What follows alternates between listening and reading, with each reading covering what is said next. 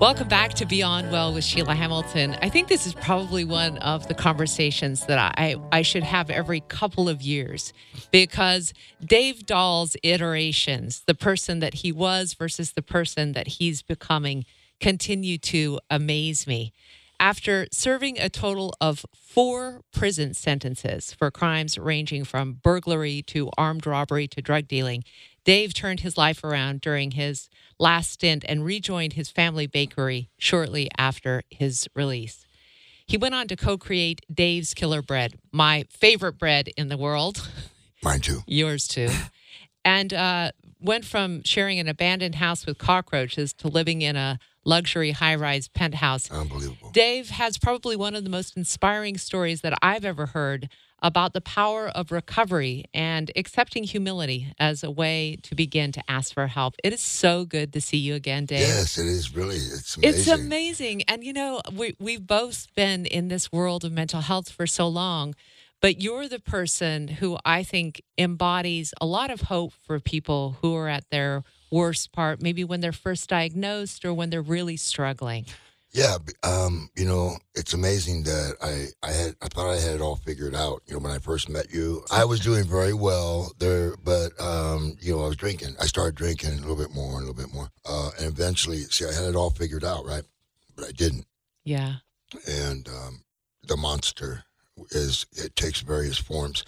2013, I had a bipolar meltdown, and it was very hard to come back from, but I feel really great now. You look amazing. And one of the things that I think is perfect about your story, Dave, is this is the life of a person who has a mental illness, that you have times where everything seems to be holding together, and maybe you have the right combination of self-medicating and stimuli from the outside world, and then you get too much stimuli and it falls apart, and you have to find a new way of coping. And so often that can't include drugs or alcohol. No, absolutely. In fact, the alcohol could have been any drug, but I thought alcohol was different for me. Right.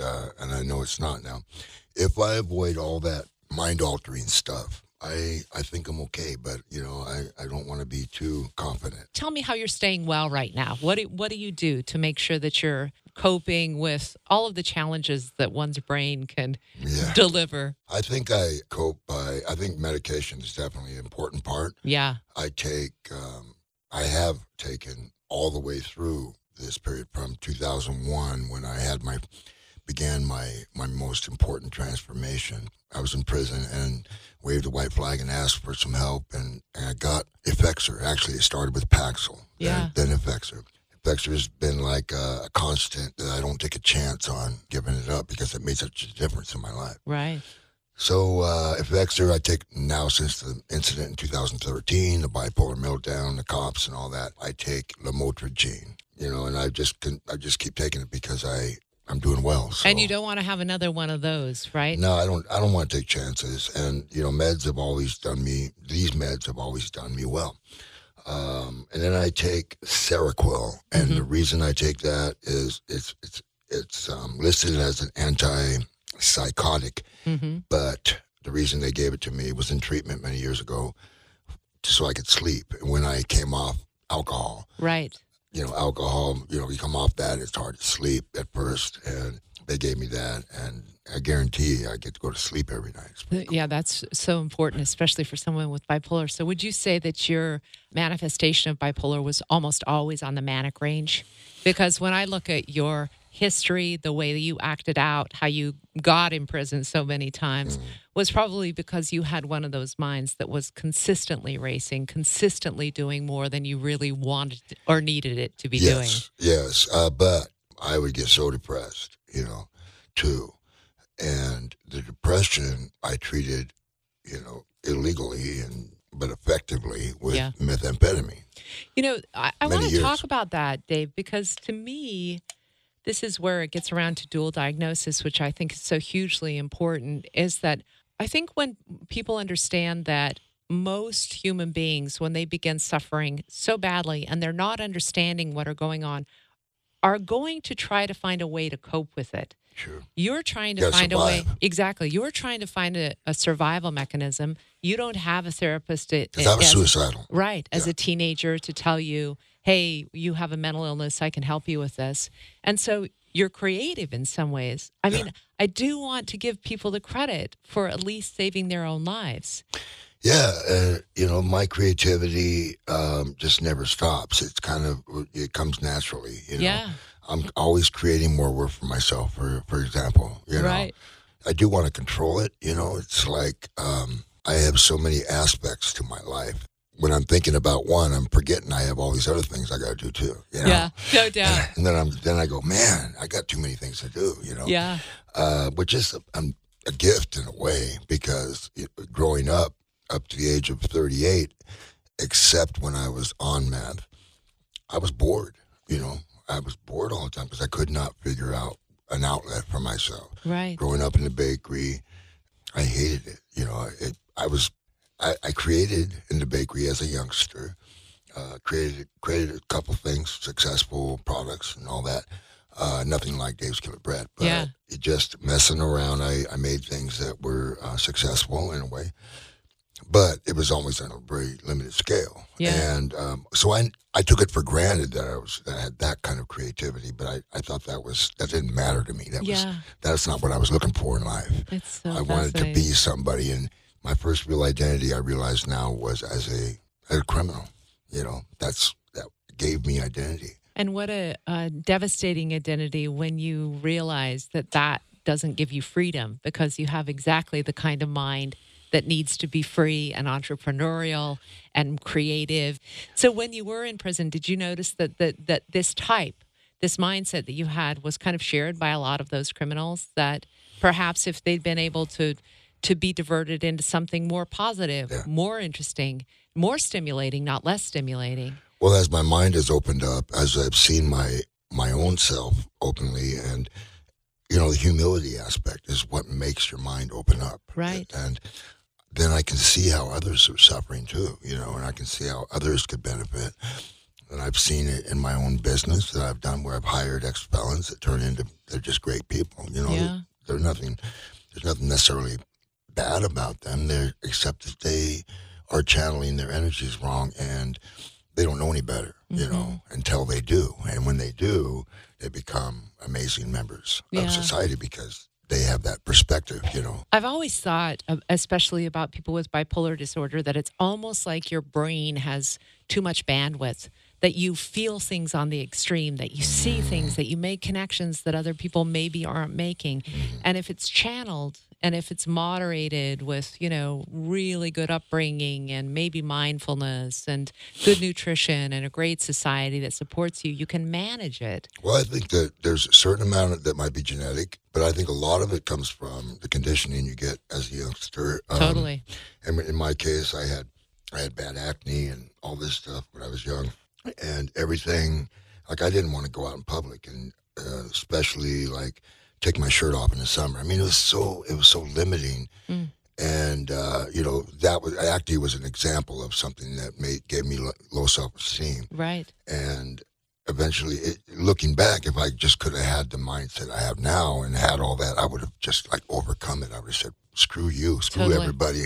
I'm going to go do what I want to do. No doubt. And I saw guys do that.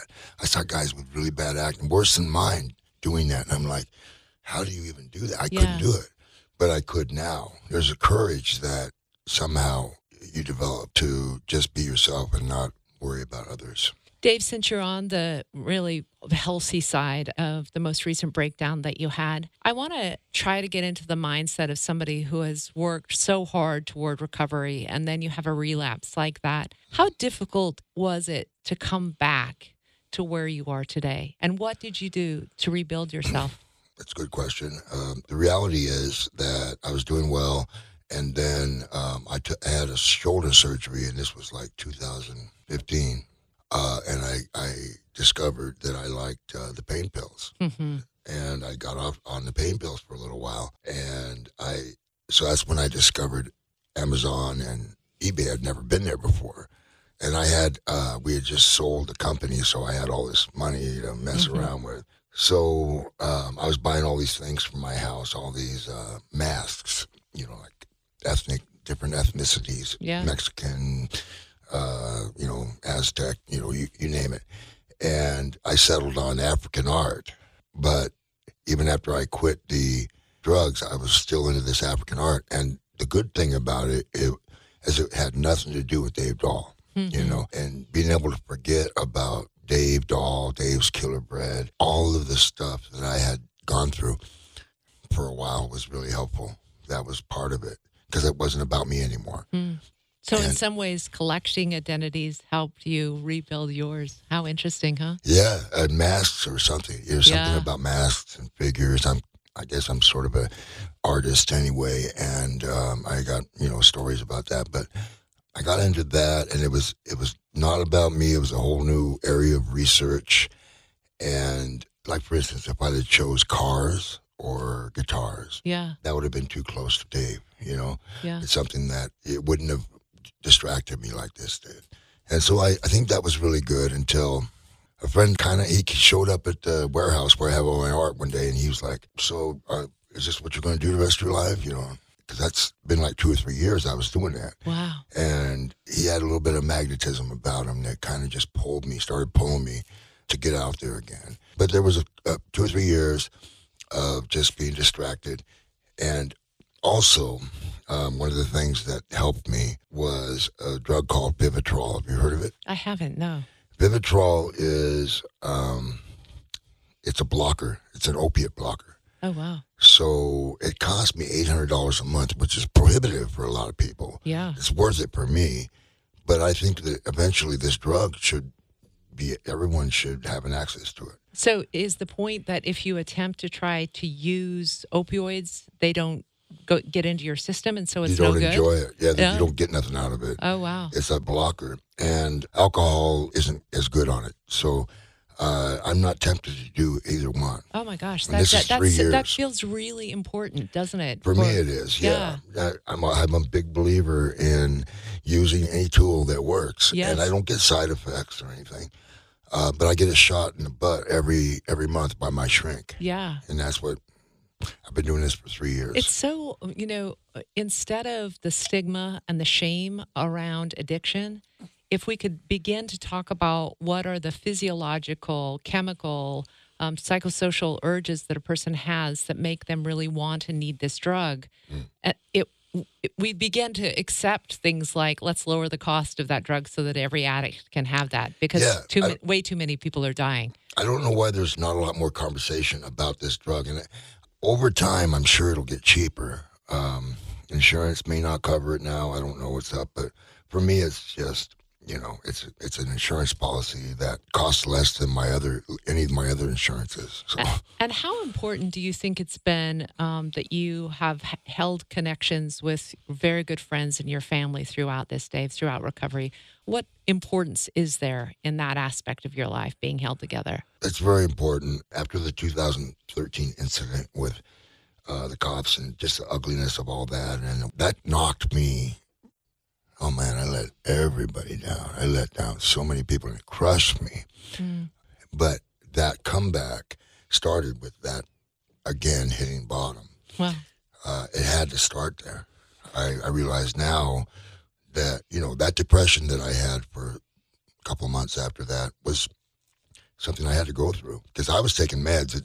It didn't matter. Didn't even touch them. No, not with that kind of depression, because that is so based in reality. Yeah. And so physically, I forgot that I could get depressed because it's been so many years. From 2001 to 2014, I didn't get depressed. Wow. So it's almost as if all that length of time, not only forgetting about how deep it could be, but the potential of a life-altering circumstance adding on to all of the physiological response that was going on in your brain at the same time almost made it over. Did you consider suicide? Oh, yeah. I thought about it, but I was a different person now because of all I'd been through. Yeah. Even though I couldn't see at that first moment when I was so depressed, I couldn't at that time see how I was going to come out of it. And I'm like, I've been talking to all these kids, all these senators, all these, thousands of people and telling them how I did this before. But now it seems like a bunch of shit. Like I was wrong, but I wasn't. It's just not that easy. You have to I use the same principles again. Humility is a big one. Being grounded And I kind of lost it, even though I valued my humility. By 2013, the alcohol and the accolades, I was constantly, even though I was drinking, I was getting standing ovations every time I spoke and stuff. And, that stuff just kind of, I don't think it would have happened without the alcohol. I think I would have been okay. Yeah. Can I ask you, when you speak to young people, especially when you recognize a young person who's kind of on that path you were when they were 13 or 14 years old, what do you say to them? I just tell them there's a way out. Life is a struggle, and there's downer times. But if you hold on, it's going to get better. It's all about admitting you having a problem. I mean, it's good to admit it. Yeah. And you have a problem, but you're no less because of it. Look at me. I'm a very successful person now. Successful, not just financially, but mentally. Look at my example. Read my story. I tell them my story. Yeah. And it gives them hope. You have never come in here without saying that you have a new goal or a new thing that you're trying. So what's Dave Dahl up to now? Oh, my God. So many things. I think right now the number one thing I'm trying to do is simplify my life, because I do so much. Currently, I'm moving several tens of thousands of pieces of art to a new facility that I'm building. I'm half done building it, and I've moved a bunch of art to it already. It's 15,000 square foot Beautiful. Warehouse. That's going to solve some problems, And I stay in touch every day with the art and that business, which is not a money-making business by any means. It's totally not profitable. But my goal is to always sell enough to keep the employees going. Yeah. It's really important that I'm taking the best care of people. Yeah. And that makes me feel better. So there's the African art business, which has several aspects to it itself. And then I own a 40-unit complex. I have an 8-unit complex, and then I have other properties that I'm in various stages of selling. I'm trying to sell everything, or most things, so I don't have to think about them anymore. Yeah, that's super smart. Yeah, it is. Do you ever do that exercise where you go, all right, 58-year-old Dave talks to his 14-year-old self? What would you say to him? I would just definitely put my arm around him and go, look at us. We're good. That is so great. Yeah. You and I are both big supporters of Cedar Hills Hospital. Are they still helping with your recovery? Actually, the head shrink over there, his name's Esparza. Yeah, he's also my shrink. And he gives me a shot in the ass every month. It's all he does anymore. He makes sure that I'm good, but he doesn't worry about me too much, especially since I started taking that stuff. It's so amazing. I really do want to find out more about the drug. Thank you always for informing me. You always take me one step more beyond my own understanding. And it's just always wonderful to know you're in the world, Dave, and telling your story and helping other people, especially ex-cons. I love that you give them some sort of different narrative for what their lives can be. I think since the days that I was first doing that, and it was just the right thing to do, because I looked at myself and I was like, I could see them doing the same thing. Since those days, I've seen so many success stories. There's a lot of not success stories, but even the ones that were unsuccessful at one time, some of them have become successful. For some people, it takes a lot of getting beat up. Yeah, indeed. You're just such an inspiration for people. And if you want to find out more about Dave's story, you can go to davedahl360.com. Just some amazing videos. He's featured in Recovery Magazine this month as well. And also, I was really happy to know that NPR's Guy Razzie took you on for How I Built This. Mm-hmm. That's one of my favorite programs. Yeah. It's one of my favorite programs. Oh, and he was great. And you know what was cool about that?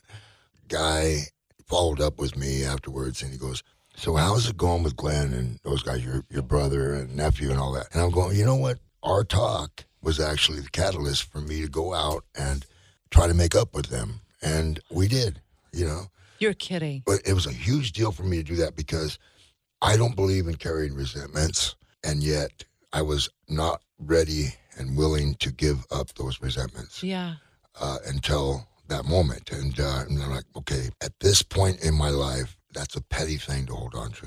And I needed to go through the growth, the healing, and now we can hang out together. We did Thanksgiving together, family stuff. I think there's no better way to end this conversation than on that kind of high note, Dave. So incredibly good to see you again. Yeah, thank you. We get our support for Beyond Well from the Foundation for Excellence in Mental Health Care and Cedar Hills Hospital. You can find out more information about both organizations at beyondwellwithsheilahamilton.com. Make it a great day.